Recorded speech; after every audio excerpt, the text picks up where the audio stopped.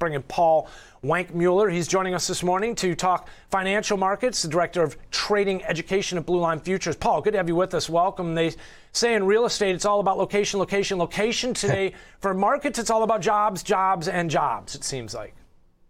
Agreed.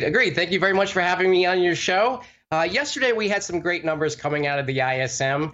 In addition, you had jobless claims better than expected 4 weeks in a row.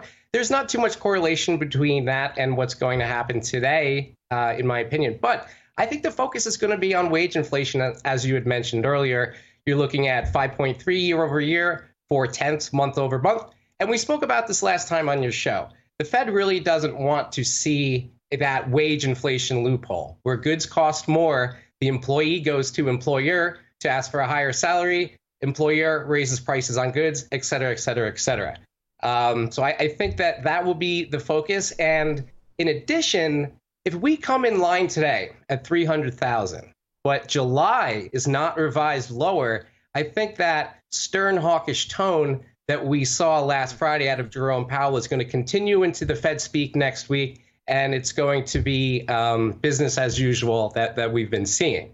I would like to point out a couple things that you had mentioned on that S&P chart earlier with the low yesterday at wait, hold on one second. Sorry. If I could just interrupt you for 1 second there, because Paul, I want to talk the S&Ps with you, but I first just want to get a little bit deeper into that thought there, because I think you bring up a good point. If we do not see a revision to last month's number, which keep in mind came in extremely strong, if we don't see that revision, and if this month's number comes in really strong as well, I mean, that does sort of set the foundation, to say the least, if it already isn't in place. But talk to us about, how much does this really kind of tip the scales one way or the other, do you think, Paul? I mean, we've got the CPI number. It seems like everybody's kind of looking forward to that more so than this jobs report.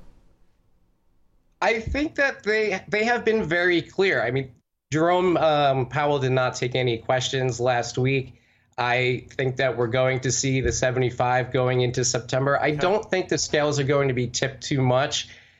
There's a little bit more focus on Europe right now with regards to energy. And, we're the hawkish play in town right now. They're just trying to get into it. So I don't really think it's going to swing either way. I think their minds are made up, and it's going to continue their path that they've been talking about. I think the dollar's a pretty good reflection of that. We've seen strength. I mentioned at the top of the show a new 20-year high. You said you've got your eye on some levels in the ES. Talk to me about what those are, Paul.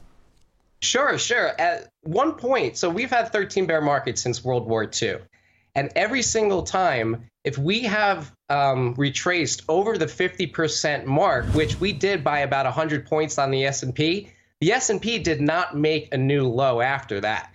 So, So yesterday, we saw a lot of things with a daily candle. Number one, that low of 39.02-ish was the 618 retracement of this June to, the latest pullback that we had from June to August. That was the 618, and it held. Number two, you had a Dragonfly Doji on the daily candle, which means there was strength into the close. And in addition, it's still above the Ichimoku cloud on a daily, and that June resistance of 39.50 is now becoming support. We're hanging around there right now. But those are all things that people should look at, and it might be a good risk to reward trade down here. Speaking of all of those levels, for a trade, maybe not a long term, but it might look good for, a trade with everything in there. Paul, does the strength we've been seeing in the U.S. dollar create a headwind for the indices right now? It seems as if for a long period they were able to shrug it off into the highs that we saw into January, for example. But this year, it seems like, I don't know if necessarily it's at the root of what we're seeing in terms of the selling, but one could argue it is a factor, a consideration to be had. And we've been hearing about it recently in terms of some of these CEOs as far as earnings calls, and it's definitely been mentioned. Absolutely. I totally agree with you. And, we love to talk about a price action on this show. And 120 is not out of the question in the dollar index, especially when 60% of it is made up of the euro. We're below par on there. 99 is kind of hanging out there as a support level. But of course it is. But at the end of the day, we've seen weirder things before. You've seen divergences, between yields and commodities this week. And, things can happen. But like I said, if we hold today, there is a possibility to build a little bit of support there at the 3,900 level. And if not, we're clearly going lower. But just looking at the charts and looking at those price levels, we'll wait and see today. I think this is going to be the defining moment going into September. I would agree in many ways. And going into September, Paul, a very busy month in terms of central bank activity. We're looking at the euro here right now. I've got the Japanese yen queued up as well to show you some of the weakness. The British pound, though, also New Year lows this week. I mean, it's been on the move lower. The yen, you could see overnight down to 71.25. I mean, these trends have been long in the tooth. But again, tying back to that strength in the U.S. dollar, and ultimately, can you talk to us a little bit about some of the central bank activity next week and how we could continue to see these trends play out as the Fed's very much hawkish and kind of on that flight path compared to the ECB and some of the other central bankers, which they're turning the corner now, but still a little bit less accelerating at a little bit slower rate, it seems like, than the Fed has.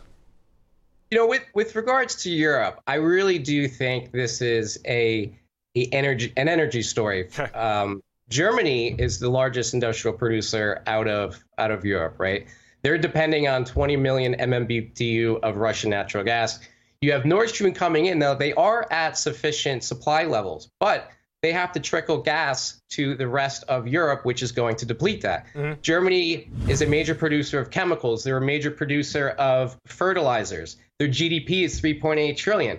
But here's the thing. All of those things that they produce rely on that Russian natural gas, especially this substance called AdBlue.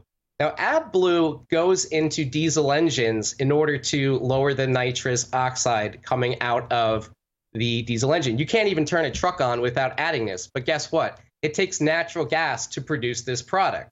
So I think that that's going to really bring everything down as Germany is the leader in that aspect.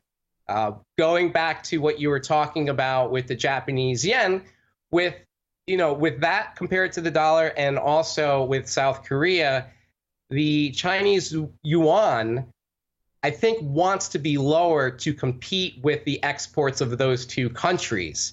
That is something that needs to come in for them. Clearly, they would like a stronger yuan in order to purchase commodities at a lower price in dollars, yuan versus the dollar. But at the end of the day, I think they want to focus on exports to compete against those two countries. As you said, the yen just, falling there. Yeah, we're looking at it on a longer term chart here. This is actually going back to 2012. You can see a significant decline here through, into this 7,100 level this week. And Paul, we've got lots to focus on here today, and I know you do as well. I appreciate you joining us here to help us get ahead of the jobs report, talk financial markets, and providing us a couple levels in the ES to keep an eye on. Paul Wankmueller, always a pleasure. Thanks for joining us again. He's the Director of Trading Education at Blue Line Futures.